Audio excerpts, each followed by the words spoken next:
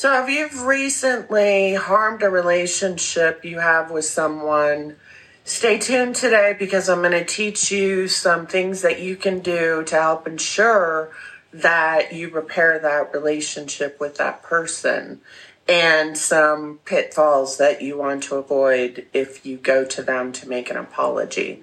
So, first thing is, when someone comes to you and tells you that you have done something that has hurt them, first help them be seen, heard, and understood. Help them feel seen, heard, and understood.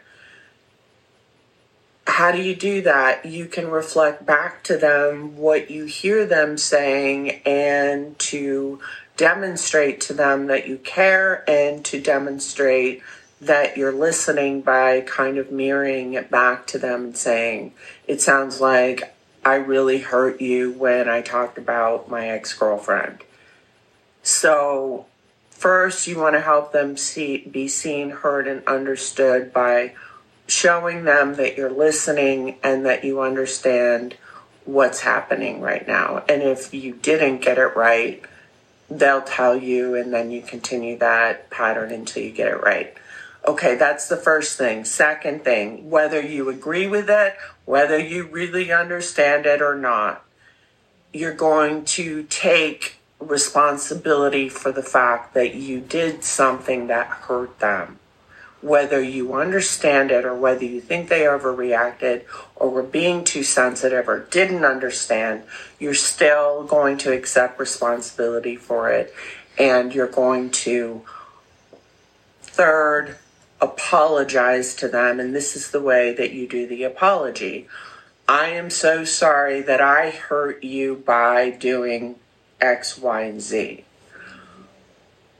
You didn't deserve it, and I'm here to tell you that I'm going to do whatever I can to make sure that doesn't happen again. I'm going to go to 12-step meetings if I have a substance abuse problem. That's taking action. That's going to show that person that you get it, that you understand, and that you're doing your part to make sure it doesn't happen again. Okay, that goes a long way. So if you have a problem with communication and that's causing conflict, you can take action by going to therapy to work on it, and that can help a lot. You know, showing them that you're invested in not doing it again goes a really long way.